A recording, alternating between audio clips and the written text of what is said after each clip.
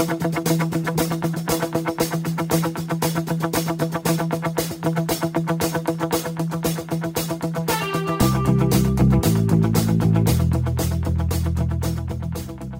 to the Natural Running Network.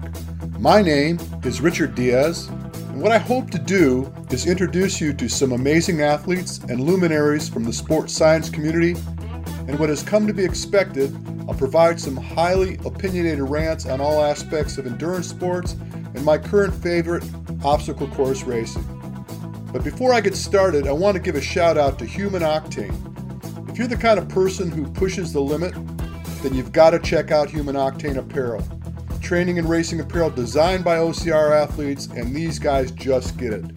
Everything they make dries lightning fast, has zippered pockets, is abrasion resistant in high contact areas without bulky padding. I've gotten to know these guys, and trust me, they're going to out-innovate the competition when it comes to OCR gear. Check them out at humanoctane.com. Now sit tight, grab a cup of coffee, and let's do this. All right, we're back to the Natural Running Network, and guess what? We've got 2 stars from the recent World's Toughest Mudder fiasco. I'm going to call it fiasco because anything that goes that long, runs through mud, climbs over hills, shit like that, it's a fiasco. I've got Miguel Medina, my old faithful Bird Dog Supreme, and my Canadian friend, Austin Azar, who is on the line from another country. And of course, I got Sean Kahn. Say hello, guys. What's up, man? Everyone?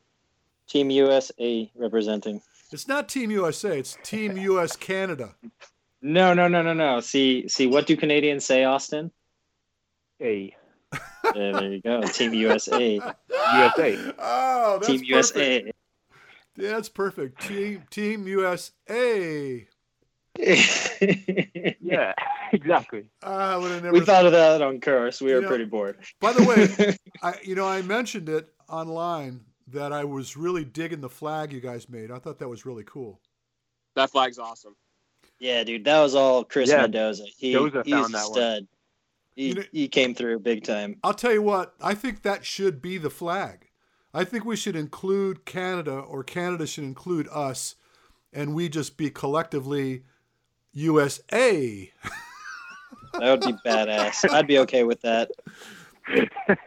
I don't know whether that would mess up Canada or Canada would mess us up. Either way, we're kind of tied at the hip anyway, so what's the diff? I think so. How you guys holding up after your little foray in the desert? I feel like $1,000,000. I've just been eating tons and tons of delicious food, and I'm back to work in the office. That's about it on my half. I mean, it's been a good time to start the off season. Austin told me that the reason you're feeling so good is he carried your ass the whole time. Totally. Yeah, Austin. I just had him sandbag me. You feel awful? No, I actually feel pretty good. My right ankle's kind of messed up from when I rolled it on like the 3rd or 4th lap. But everything else feels good. I've been eating tons of food. At the WTM after party thing, I weighed myself and I was like 201 from like all the food and gear. What did you weigh before you started? Pounds of bacon. I don't know. I think I went into the race with like 190 or less. Yeah. Jeez Louise. Yeah, 11 pounds of food after an event. That's about right. Yeah. That's impressive. Pretty normal for World's Toughest, I think. Yeah. The Vegas buffets. Wow.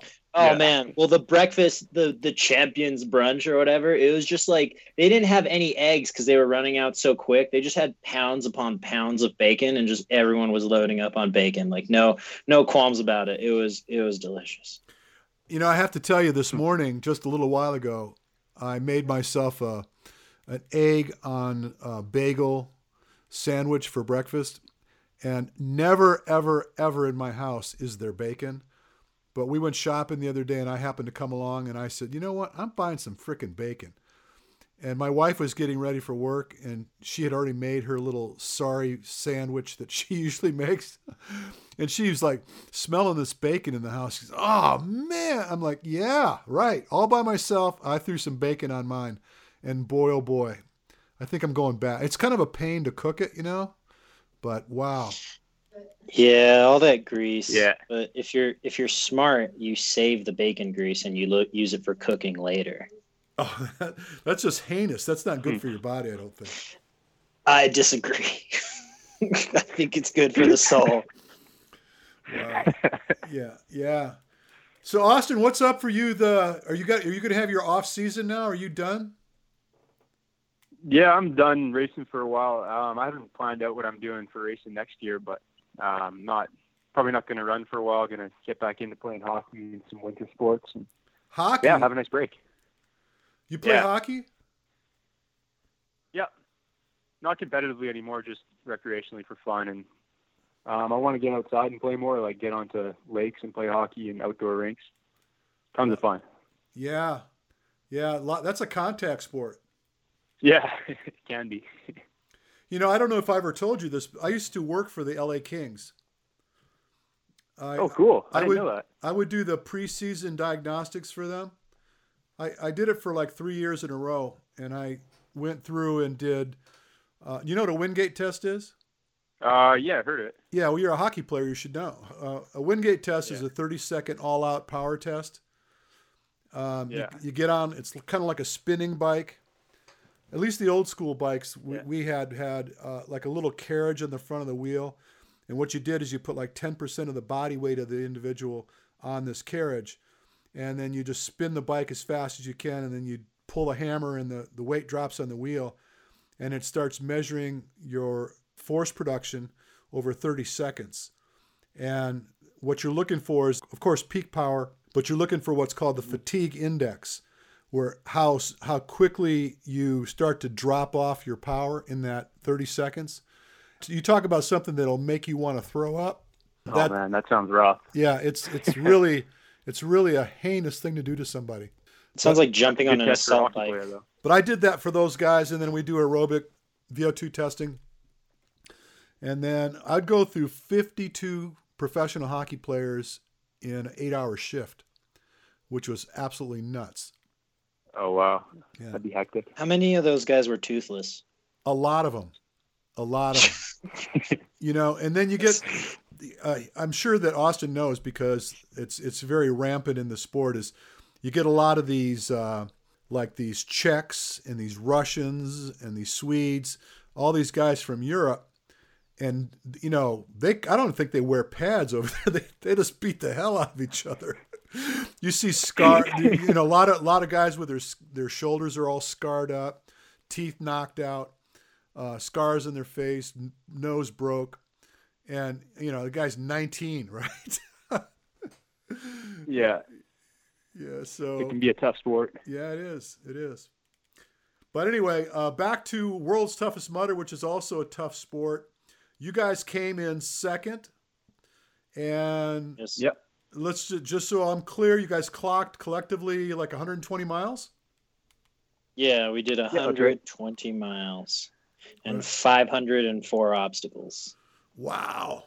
Yeah, I know. It's kind of funny to think about in retrospect. Like, wow, that is stupid. That is a lot of up and down. Well, it was like 20,000 feet of gain or something. With the staggered start, did that affect your strategy at all? Going into just the race and whatnot, with obstacles opening up, closing, and stuff. I mean, our strategy at the beginning was Mark Jones and I going out for the first 2 laps. So the big thing is just making sure to not get caught up in the heat of the moment, and like Team Germany just went out. Well, actually, so scratch that. Let me go back and say the first lap, everyone on the team has to do it together.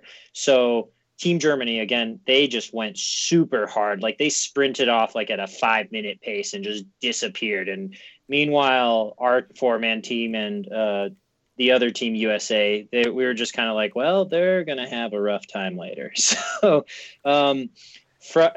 otherwise, as far as a staggered start is concerned, no, I mean, not really, man. We just wanted to try and get as many miles as we could in that first hour before things started to open up, I got a question. Austin, what made you decide to do a team thing? I thought you probably had a bit of a vendetta for just kind of closing the show by yourself. Yeah, I mean, running solo would have been fun again too. But I was supposed to do a team last year. I was going to team up with Hunter, but he got hurt. Yeah, I remember. I mean, the team aspect to it. Yeah, that's right. We saw you around that time. Yeah, you did. And the team aspect always really appealed to me, like going out and, you know, suffering with your friends together, pushing each other as hard as you can, you know, got each other's back for 24 hours is way more appealing than, you know, being on your own. I mean, you'd see groups of people, but you're always kind of moving on your own when you're running as a soloist. So the team part is super fun.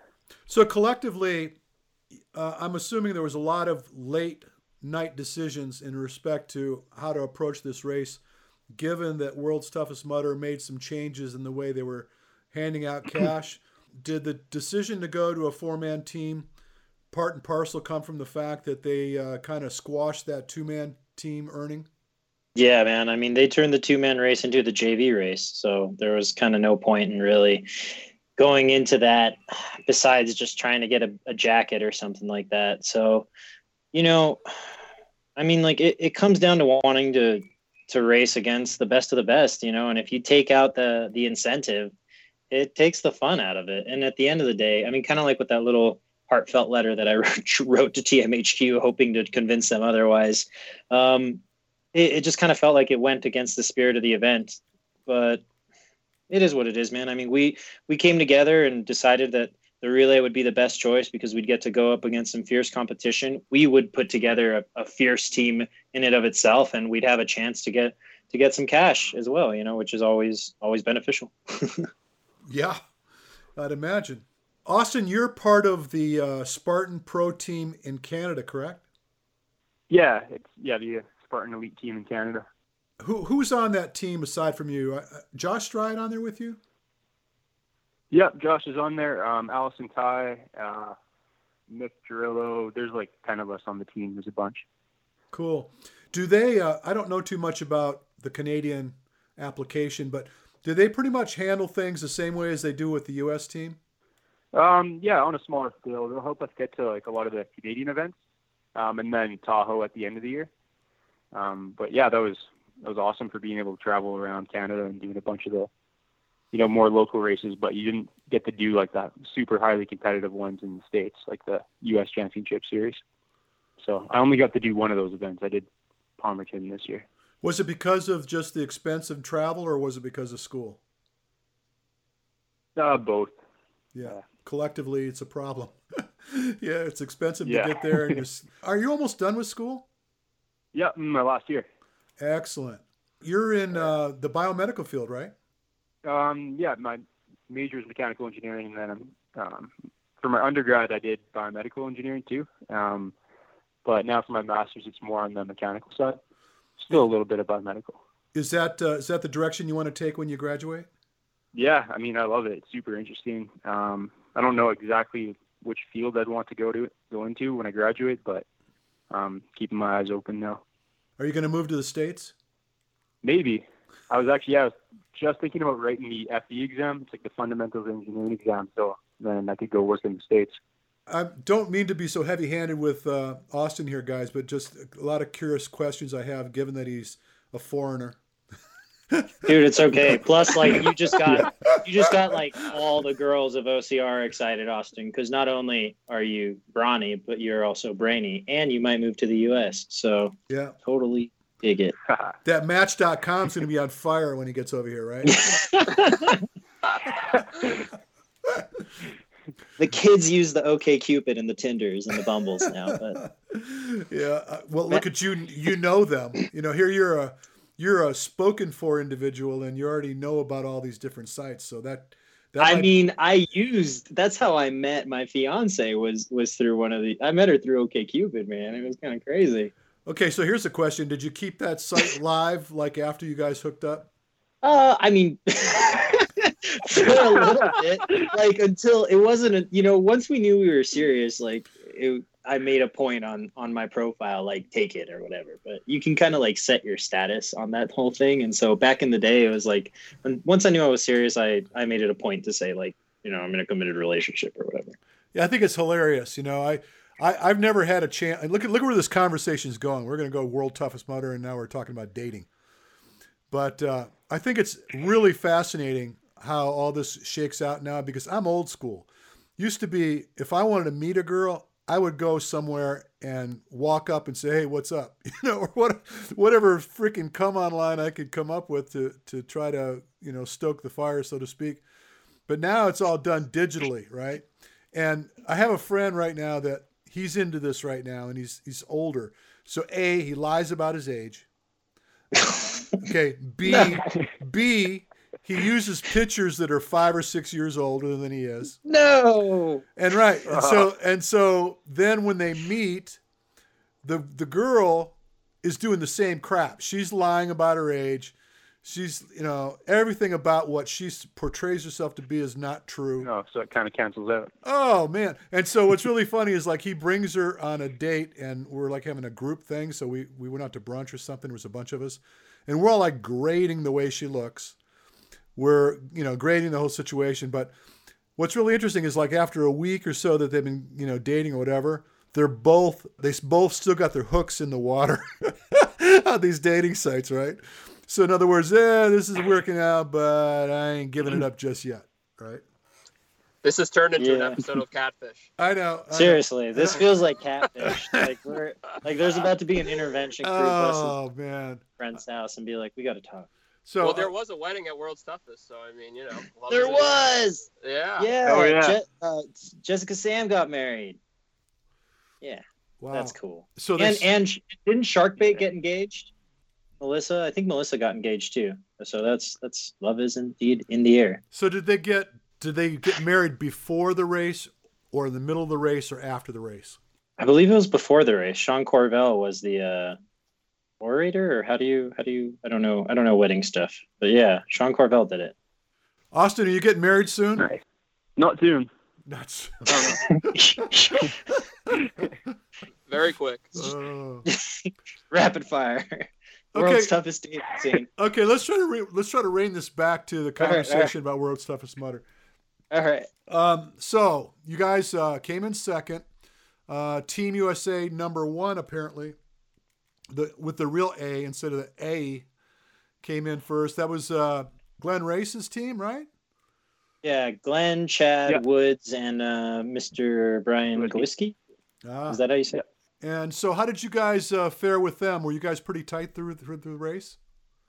Austin, do you want to take that? Yeah, sure.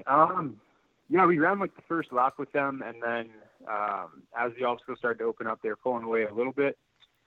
Their lead grew from up to 40 minutes in the middle of the night, and then it went down to 7 or 8 minutes. It got pretty close.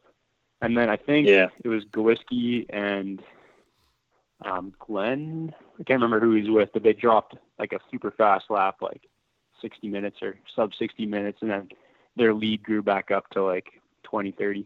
And then we just couldn't catch them. I looked at the splits, and it looks like your last lap, you guys scorched that, huh?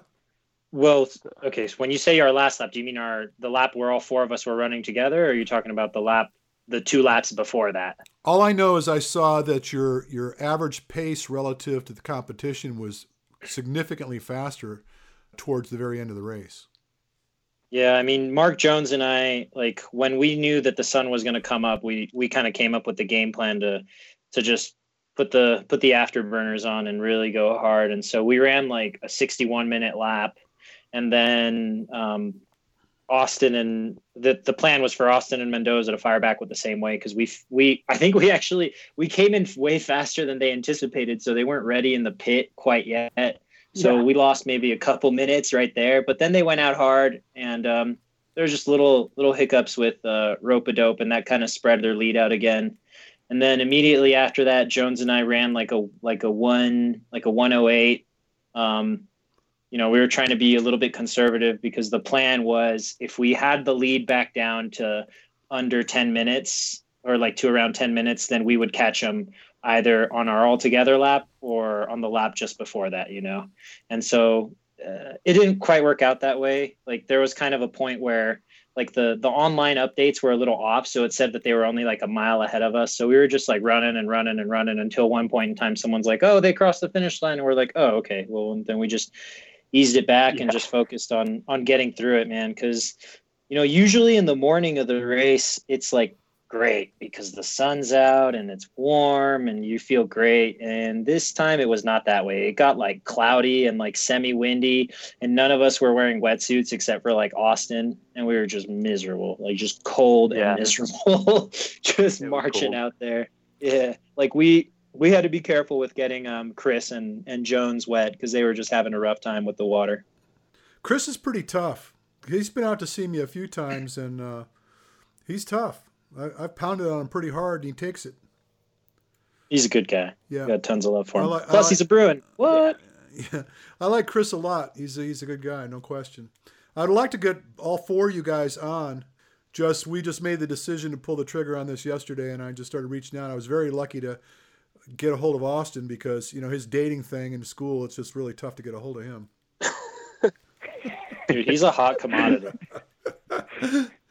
Allthematch.com. Yeah. Seriously. Yeah.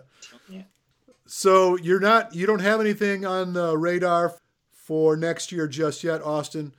But if you were to put an A race on your list just off the top, what would it be? Well, WTM 2018, Atlanta. Like, I expect I'll be there. And then Spartan World Champs. Has that been announced? Where it's going to be? I don't think they've announced it yet. The rumors are Lake Tahoe yet again. So, bleh. You know, the thing about changing the venue on a world championship course, it really kind of messes things up because, well, let me give you a comparison that I know. You look at Ironman at Kona. When you are in world championships at Kona, you have years of comparison analysis to look at. And you look at the fastest course record, and then you have something to shoot against. Now, they keep changing the venue, then it's kind of hard. I mean, you could say, well, we won, and our time was X, but comparatively speaking, I don't know that you could say that it was better, worse, or indifferent. You know what I'm saying? Yeah. I just don't know that changing the venue is a real smart thing to do. I don't think having a venue at elevation makes much sense when it comes to just like what the general year looks like. I mean, if you look, I don't know, man. If I were the one making the decision on a world championship location, I think somewhere like Palmerton would be really good, or like West Virginia or Virginia location. Like either of those two are good because they seem like a good blend as far as the terrain, the balance, and elevation relative to the amount of like flat running that you can do. Like, I don't know. I like Tahoe. Don't get me wrong. I think it's cool. But it also comes down to like places that are relatively easy to get to. And like those places like on the East Coast are much more accessible, but you know, it's not my decision. I think they should have 4 championships. I think there should be the ultra, and I like that at altitude. I think they should have a super, and wherever you decide to have that, it's kind of a crapshoot. And then I think they should have a sprint course, and I think they should have a stadium course. Because I think that'd be great. Because I think it breaks down, cool. the type of individual athlete that you are. I mean, it's going to come down to that. I mean, right now, there's guys that are hanging on to being pretty successful at the shorter distances and still being able to crush the longer races. But I just think there's going to be eventually specialists in the field, and I think that the comparatives should be against other specialists. How do you feel about that, Austin? Yeah, that'd be cool to see, instead of just, having all these championship races leading up to like one extra long 3-hour event. It's kind of weird. Yeah, well, I'm assuming that if you had your druthers, you'd want to race at the ultra distance, right? Yeah. So it would be cool for you to be able to compete with guys that their focus is that distance. I don't know. For sure. Guys like Hunter, I don't like Hunter at that distance. I just think it's a sufferfest for him. He's more of a sprinter than he is anything else. Would you agree? Yeah. Yeah, I do agree. I want to do TMX next year with him. Yeah? Everybody wants to do TMX because they want to get paid. Right? Yeah. There's nothing Suddenly everyone's starting to want to specialize in the short distance stuff after seeing 25 grand. Yeah. Well, and believe me, I have guys. I was training VJ yesterday, and I had VJ on the track yesterday. By the way, that kid is fast, man. He was He was blazing fast yesterday. I was surprised at how fast he was. But he was barking about doing TMX too, and I just looking at his spindly self and say, I don't know, VJ, you're gonna have to pick up a little bit of weight before you do that course. Yeah, start slamming some dumbbells or something. Shoot. Yeah, but it's the nature of it is these guys are specialists. I mean, his thing is going to be short and fast. It's not going to be heavy lifting. I think he's too young really to look at long course with any consideration of success. They just don't. I think it takes time to get the tenacity to go along like that, don't you?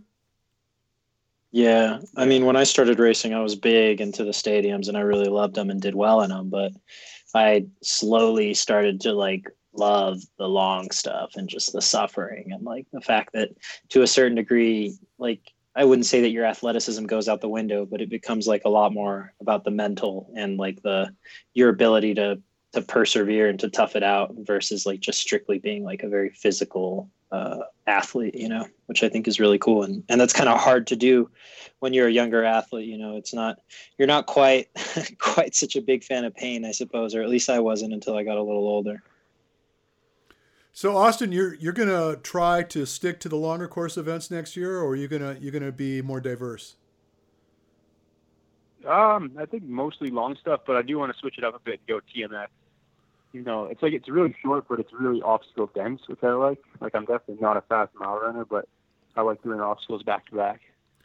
Well, you're strong enough that you can contend with it, and I know that just looking at Atkins at the TMX championship, he did pretty well for his weight, and I thought he was pretty proud of the fact that he was able to muscle through it pretty well. But it's definitely an event that's going to be geared towards a bigger guy, stronger guy.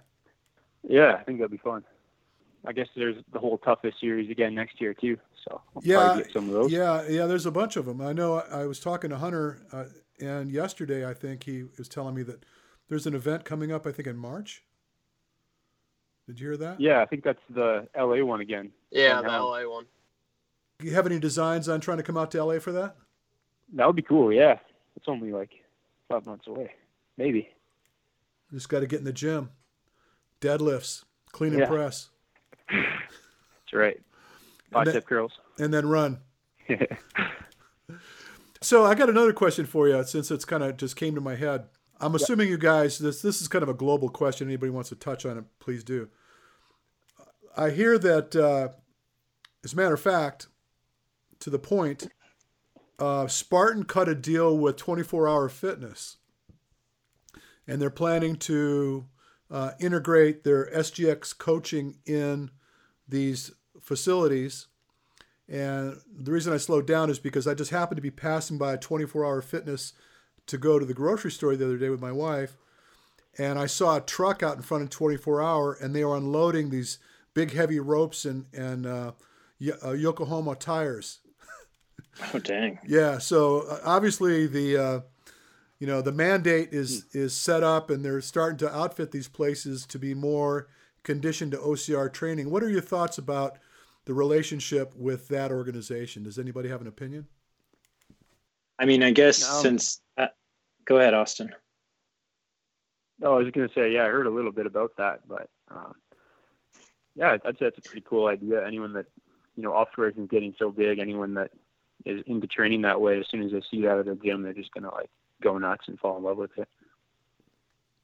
I just think it's pretty cool that we're finally seeing some direction, I suppose, as far as what training looks like for an obstacle race, as opposed to when this first all began. People were just kind of winging it, putting things together the best they could. Like when we first started training for these sort of events really competitively, it would just be stupid amounts of CrossFit and attempting to trail run and attempting to go onto the track and put stuff together and just kind of experimenting with trial and error. And now that, the sport has really taken much more of a mainstream approach, if you will, there's the opportunity for just about anybody to get into it, and to really be able to say well, I can train for this with a specific plan or with some specific direction, and I think that's pretty cool. I'm just hoping that it doesn't end up watering down the events or watering down the quality of coaches that people run into, if anything. Any thoughts, Sean?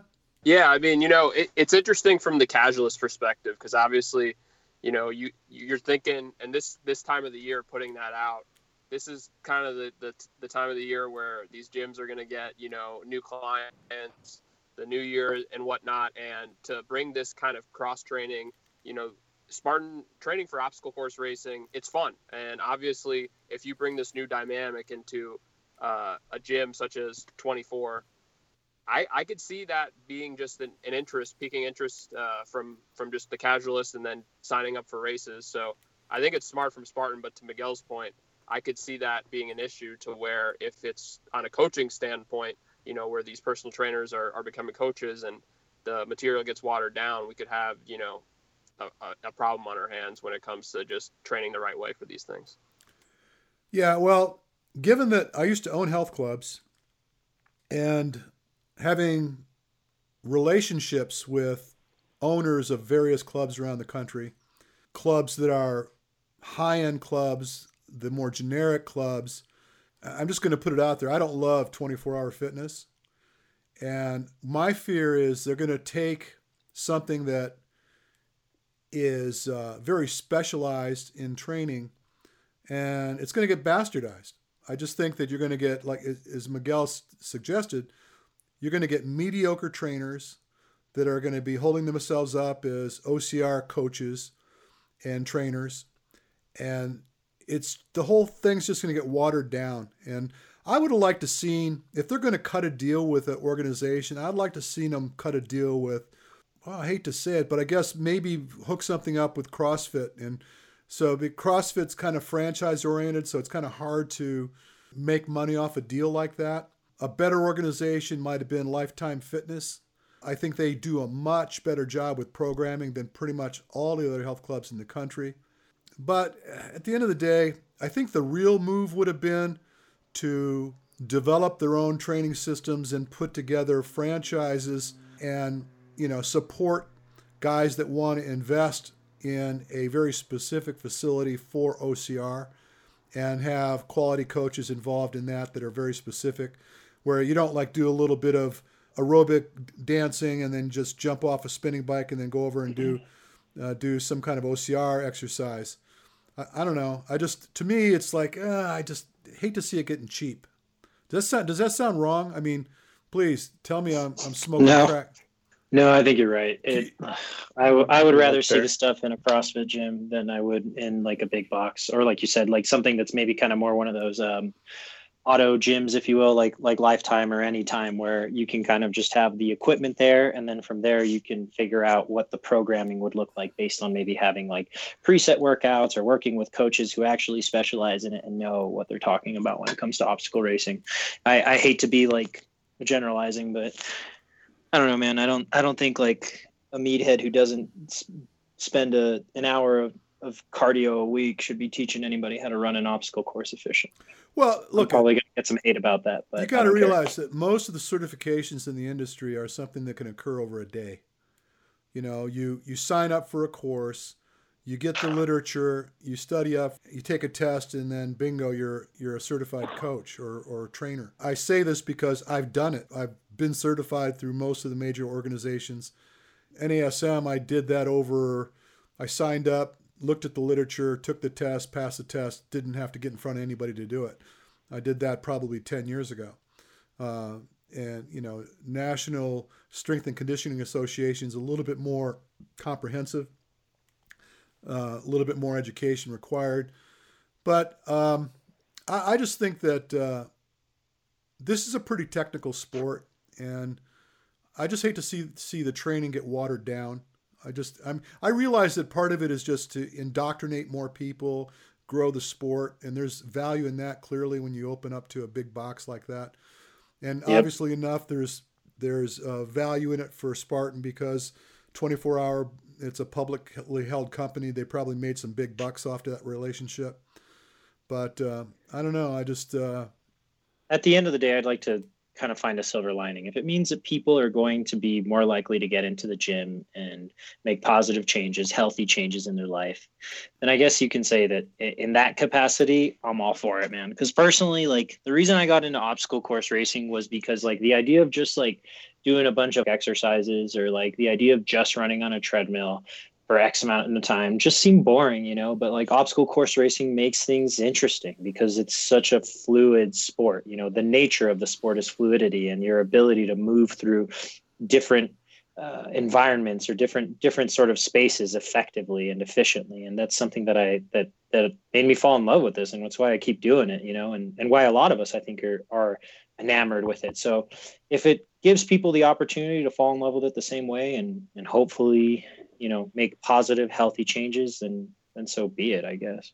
Austin, given where you live, you run into some weather. What's the weather like where you are right now? Snowy out. It's like minus 10 degrees Celsius. I don't know what that is Fahrenheit. But it's pretty cold. So I just hit a home run. I knew it was going to be crap. It's going to be cold. On the off season for you, you suggested hockey, and that's kind of cross training. That's kind of your active recovery, so to speak. But do you go into a gym somewhere?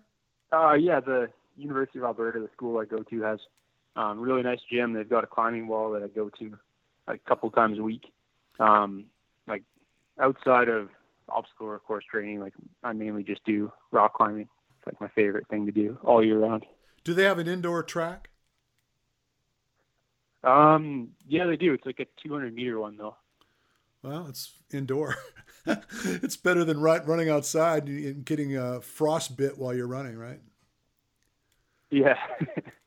But what do you spend, a couple days a week in the gym and then a couple days out playing hockey? Yeah, basically for the winter. Yeah, you need to move to California. I'm going to try to get into like cross-country skiing more. Have you done it? A little bit. My first experience ever doing it, I signed up for a race called the Berkey, where it's like a 55K cross-country ski race, and you have to carry like a 10-pound pack. Oh, no. And I died. I didn't know any technique, and yeah, it was awesome. That's harsh, huh? Yeah.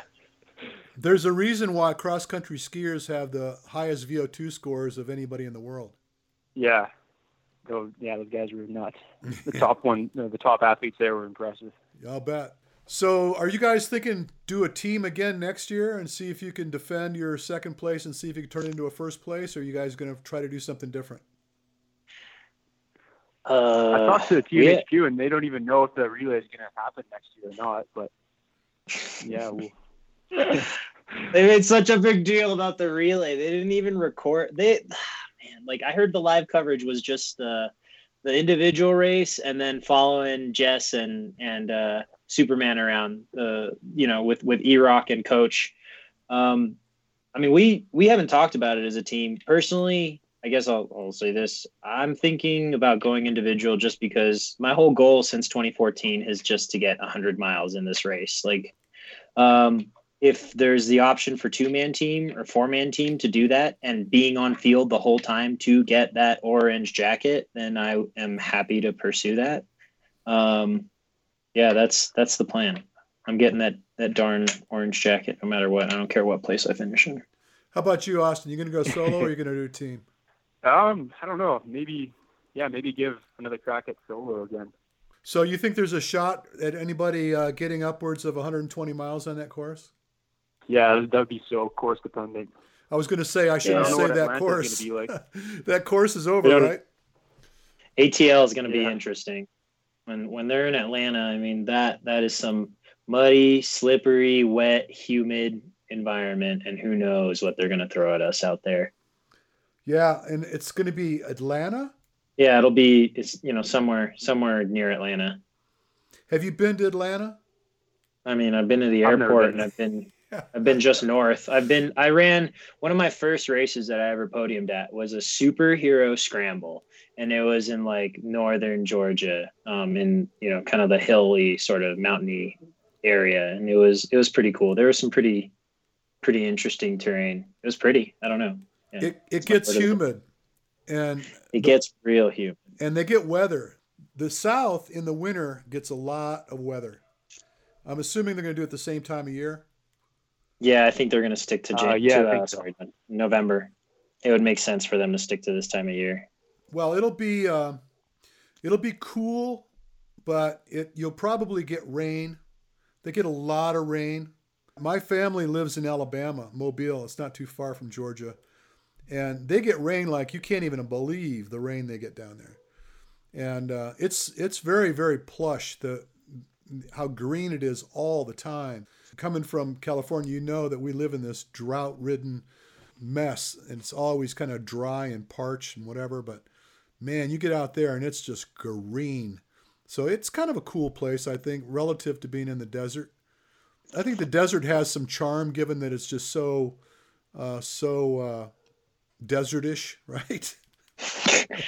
I mean, you can definitely appreciate the terrain that you get to run on in the desert. You know, even though it's rocky and rough, it's pretty manageable for running that kind of distance. You know, running in Atlanta, or I guess in Georgia, wherever they send us, it's going to be a mess. You know, it's going to be a muddy, clay-filled mess, and the temperatures, I guess, won't be too different. It's just going to be more humid. But I mean, like, I know right now it's like in the 50s, and it'll be like low of 40s. But like you said, it can rain, and I guess we won't have to worry about wind, at least, assuming there's no hurricanes. There won't be. Well, they're not November, but there won't be the need of a wetsuit. That's for sure. That's going to be a big change. You're going to go into that race as you would any other race. You're not going to wear a wetsuit. That's my guess. That's what we thought this year with the relay, and then it turns out that wetsuit came in pretty handy, because all that downtime, your body would like cool down and stuff. So we were like stripping in and out of dry clothes and putting the wetsuit on like right before we were going to go out, and it was rough, man. The relay. Yeah, I got the relay. Cool.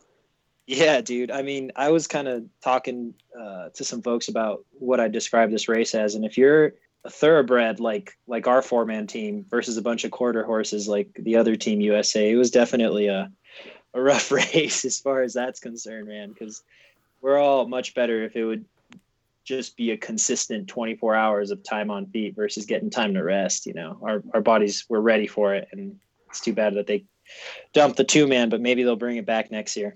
So wait a minute, you guys, you just dissed the other team calling them quarter horses. You said, no, are you kidding me? Quarter horses are fast as hell, man. Versus thoroughbreds. Yeah, which, I mean, that's shoot, like thoroughbreds aren't really nearly as fast. Yeah, exactly. I don't know. It just to me, it sounded like you were like, wait a minute, we're the shit, and you guys are like the plow horses and. Anyway. No, not at all. It's just a different specialization. Like we were talking about that whole idea. I mean, those, you know, Ryan and Brian and and Glenn and Chad, they're all super fast dudes, man. But yeah, I mean, you know, the potential of it being a different outcome if it would have been 4 men on the field for 24 hours, I think it could have been a much different outcome. I think they should put $250,000 on first place. You gotta pull down 110 miles, and then put $75,000 on 2-man team, and you got to do the same thing. Yeah, you know what I mean. I'm game. Let's bring some awesome. cash. That'd be awesome. Bring some cash to the table. It definitely felt like a slap in the face. And they were saying like that the money's being redistributed or something like that. And it was like there was really no increases in any of the money as far as the relay was concerned. Yeah, the relay prize money stayed the same. Yeah, we exactly. The relay prize money stayed the same. Like the only difference was now that 2-man teams were eligible for first place or for individual prize money or something like that. And I don't know, man, it was goofy. Sounds like they saved some money to me. That's exactly. I think they just didn't want to. That money probably went to a partnership with Lifetime Fitness. Probably. Aren't they doing a gym thing now too? Yeah. I remember Tough Mudder is going to be doing like a gym partnership as well. Well, that's what I was listening to the commentators talking to what's his name, the guy that owns the thing, Will Dean. Will Dean, yeah. He was saying that they're going to open up some training facilities, and I think that's the way to do it. I was really open up their own facility. Yeah, I was really kind of surprised cool. that Spartan didn't do that. I mean, there was scuttlebutt a couple years ago about that, and It just kind of fell apart. They opened one facility in like Miami, yeah. in some high-end hotel, and it's like, oh, that's not really like the place to do it, man. Like, they're a New England-based company. If they would have opened like the Spartan Race Gym in like Boston, Massachusetts or something like that, it would have taken off. I don't know why they didn't do that. Well, is what it is. I was involved in some of that conversation with Joe DeSena early on. He asked me if I was interested in being involved in it, and I thought it was killer. I thought, wow, what an opportunity, ground floor, to get involved in, setting up these franchises around the country. And I thought that was the direction that they needed to take. And what you do is you basically sanction a club owner based on the required amount of square footage, and the venue needs to be set up a certain way, just like a McDonald's, right? It's got to look like this. This is what you get, your licensing rights to use our logo, blah, blah, blah. This is what your staff needs to be able to conduct, and even set up the pricing structure for membership and whatever, and let these guys roll with it. I think it would have rocked, but it just never happened. If Tough Mudder's smart, they do something very similar to that. From what I understand, that's what they're doing, hopefully. What you do is you just back up about, I'd say about a 5,000 square foot facility up against a mountain somewhere, where the majority of everything you do is done outside. Have a big backyard training facility, and which would cut down on the rent. Rock it out. Getting me all kinds of excited. Yep. That'd be awesome. It'd be so great. Well, maybe we should build one. Let's do it. Build our own franchise, right? Game. People would come. I'm in. I'm sure. Yeah, it'd just take a lot of money. Maybe we'll do it in Canada. There you go. There you go. You know what I mean? Because you guys you're stuck in the wintertime. It'd be a hit. You want a health club, you got to build health clubs wherever it snows. That puts people inside. That's right. Definitely need a hot tub or a sauna. Look for real estate. All right. Yeah, and then with all that medical money you're making, we'll have our seed money by then. Yeah. All right. So we're getting ridiculous here. Let's. I want you guys to maybe just offer up the burning thing in your heart relative to the events you just participated in. What you want people to know about what you did, what they did, and just your what do you call it? The State of the Union address post event. I'll give you both like a few minutes to kind of rock that out. Austin, you go first because you're Canadian. All right, sure. World Toughest 2017 was freaking amazing on so many levels. Just running with those guys, like the last lap was so fun for me because we were all hurting kind of in a different way. Some of us were bonking, some of us were cold, and some of us were just like could barely move up the hills. And yeah, it was just awesome pushing each other and running as a team and having a close battle with the other Team USA. Thought we were going to catch them for a while. We were getting fired up and getting closer, and then they dropped the hammer and pulled away. So it was exciting. Team Germany went out flying, and we thought they would die, and they did. So, it was just all around amazing event. Thanks to Jim Campbell, Goat Tough, sponsoring the team, and I'm really thankful that he got Team Canada patches for us to put on, which was awesome. Each of us had a little Canadian patch on the front of our bibs. And then to the pit crew that we had, they were all just rock stars, like best pit crew of all time. They made running 24 hours like as easy as possible. And yeah, it's just awesome seeing everyone there. Miguel? I'm going to echo a lot of what Austin had said as far as being so thankful for our amazing pit crew, man. Like Fern and Ben Pena and Kyla and Chris Mendoza's parents were just amazing, man. They treated us like kings, and they took amazing care of us. And I can't be thankful enough for getting to spend quality time with them, in the pit when we were there. Otherwise, big thanks to the people that helped get us there and get us together as a 4-man team. Jim Campbell from Goat Tough, Beat Elite, Carbo Pro, and just in general, I'm really, really happy to have been able to team up with these 3 other gentlemen. I feel like I've gone beyond just making friends. I've made some brothers, and I'm really fortunate to be able to say that I got to race with Austin and with Chris and with Mark. And I wish we could have been together more on that course, as like a strict 4-man team. But it was great. This was a hell of a way to cap off a year of rebuilding as an athlete. And I'm really excited to go into 2018, just fired up and ready to kill it. So it's going to be a lot of fun. Cool. And Chris, thanks for the sweet flag, man.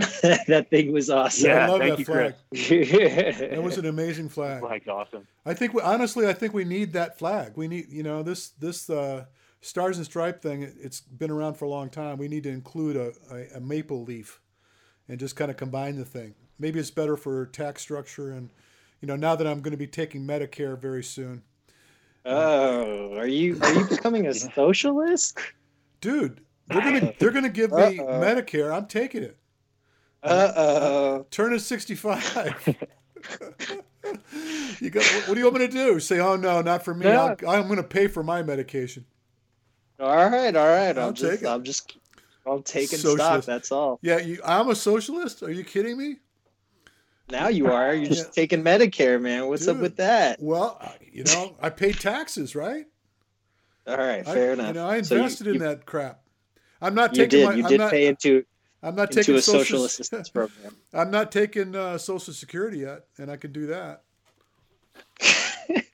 Yeah, Medicare and Scotch.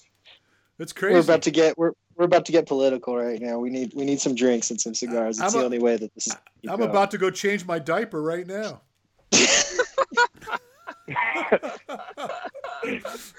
Okay, look, guys, before I close this down, a couple things I'd like to put out. All right. For us, Natural Running Network, we're a little over 5 years deep now in putting out these podcasts every week. 5 years. Over 300 and some odd episodes have been put out weekly.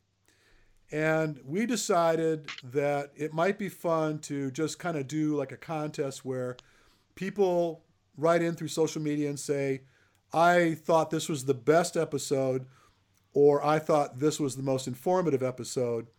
And we're going to kind of go through those and select them, and we're going to select some people, and we're going to give away some free stuff. So one of the things we're going to do is I'm actually going to give away some gold packages to the OCR running camps we do. That's $500, okay? If you ever thought about attending one of these clinics and you didn't do it because it was $500, well, guess what? If you do the right thing by this and you stick to it, there's a good shot that you might get a free slot for one of these events. And basically, you could pick whichever one we put on around the country, and there will be a lot of different venues around the country next year. And then we're also going to give away the silver and the bronze packages, which worst case scenario bronze package, that's $175. I'm giving it away. And Human Octane has been our partner throughout the season. They make amazing OCR gear. They're coming out with some really bitchin' tights and just some really nice stuff for 2018. We're going to give away a bunch of gift certificates. So, worst thing that can happen to you is maybe you get a $50 gift certificate towards the purchase on a product with those guys. You may end up getting both. You might get a free entry into the clinic and a gift certificate. So that's going to be, we're going to announce the winners next week. And I'm going to try to put together a show where we get little excerpts of some of the shows I thought were really cool. And on that thread, Austin, if you're inclined, in January, we're doing this clinic out this way. If you want to come and play with us, sweet. We'd love to have you out, man. You know where I live. That'd be awesome. I could cook up some badass salmon and I serve up the wine, right? Oh, hell yeah. That was awesome. No, we'd love to have you out. So it's going to be January.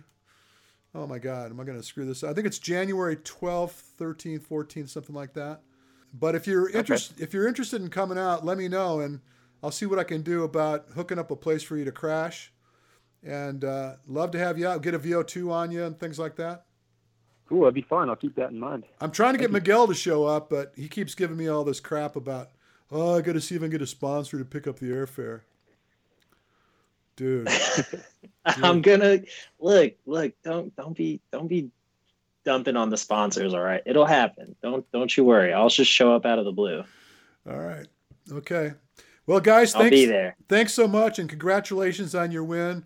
I'm glad you guys finally pulled that out and got a little bit of cash out of those guys, those cheapskates. They hooked you up anyway. Awesome work, guys. I'm just Thank you very much. I'm just having fun with Tough Mudder. Thanks for having us. Couldn't have done it without you, man. Period. Like all the running form help that you've given me over the last 2 years, it's just paid out dividends. Yeah. So thank you. I did it for you, man. I did it for you. That's love. Yeah. All right, guys. Sean, any parting statements, Sean? No, I mean, to Rich's point, we're giving away some great stuff. So make sure that, you look at our posts and comment on the things. We'd love to hear from you, and all the best. Well, friends, it's time to bring another show to a close. Be sure and tune in to us next week. We've got a lot of great content in store for you. I want you to tell your friends to check us out.